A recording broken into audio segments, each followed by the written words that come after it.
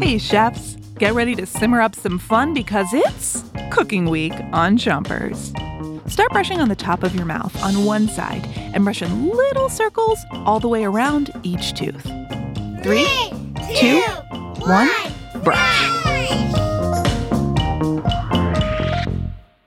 I hope you brought your apron because today we have a tasty cooking quiz. How tall was the tallest cake ever made? Was it 10 feet, as tall as a basketball hoop? 50 feet, as tall as a 5-story building? Or over 100 feet, that's taller than 5 giraffes stacked up on top of each other? To figure it out, let's learn more about how cakes are made. Switch your brushing to the other side of the top of your mouth and brush the inside, the outside, and the chewing side of each tooth. Cakes are great for celebrating. There's nothing better than a birthday cake covered in frosting and candles. And there are all kinds of cakes: sponge cakes, coffee cakes, cheese cakes. Whatever kind of cake you're making, you're probably going to need the same basic cake ingredients: eggs, flour, butter or oil, and of course, sugar.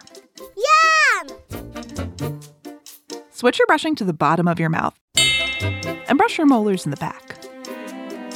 When you're making a cake, you first measure and then mix all of the ingredients into a batter. Batter doesn't really look anything like cake. It's more like a tasty, goopy slime.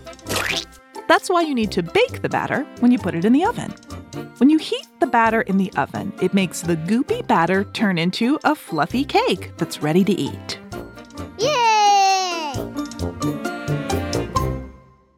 Switch your brushing to the other side of the bottom of your mouth, but don't forget your front teeth.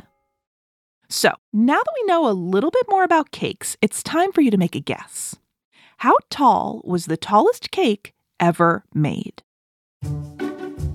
Was it 10 feet, as tall as a basketball hoop? 50 feet, as tall as a 5-story building? Or was it over 100 feet, taller than 5 giraffes stacked on top of each other?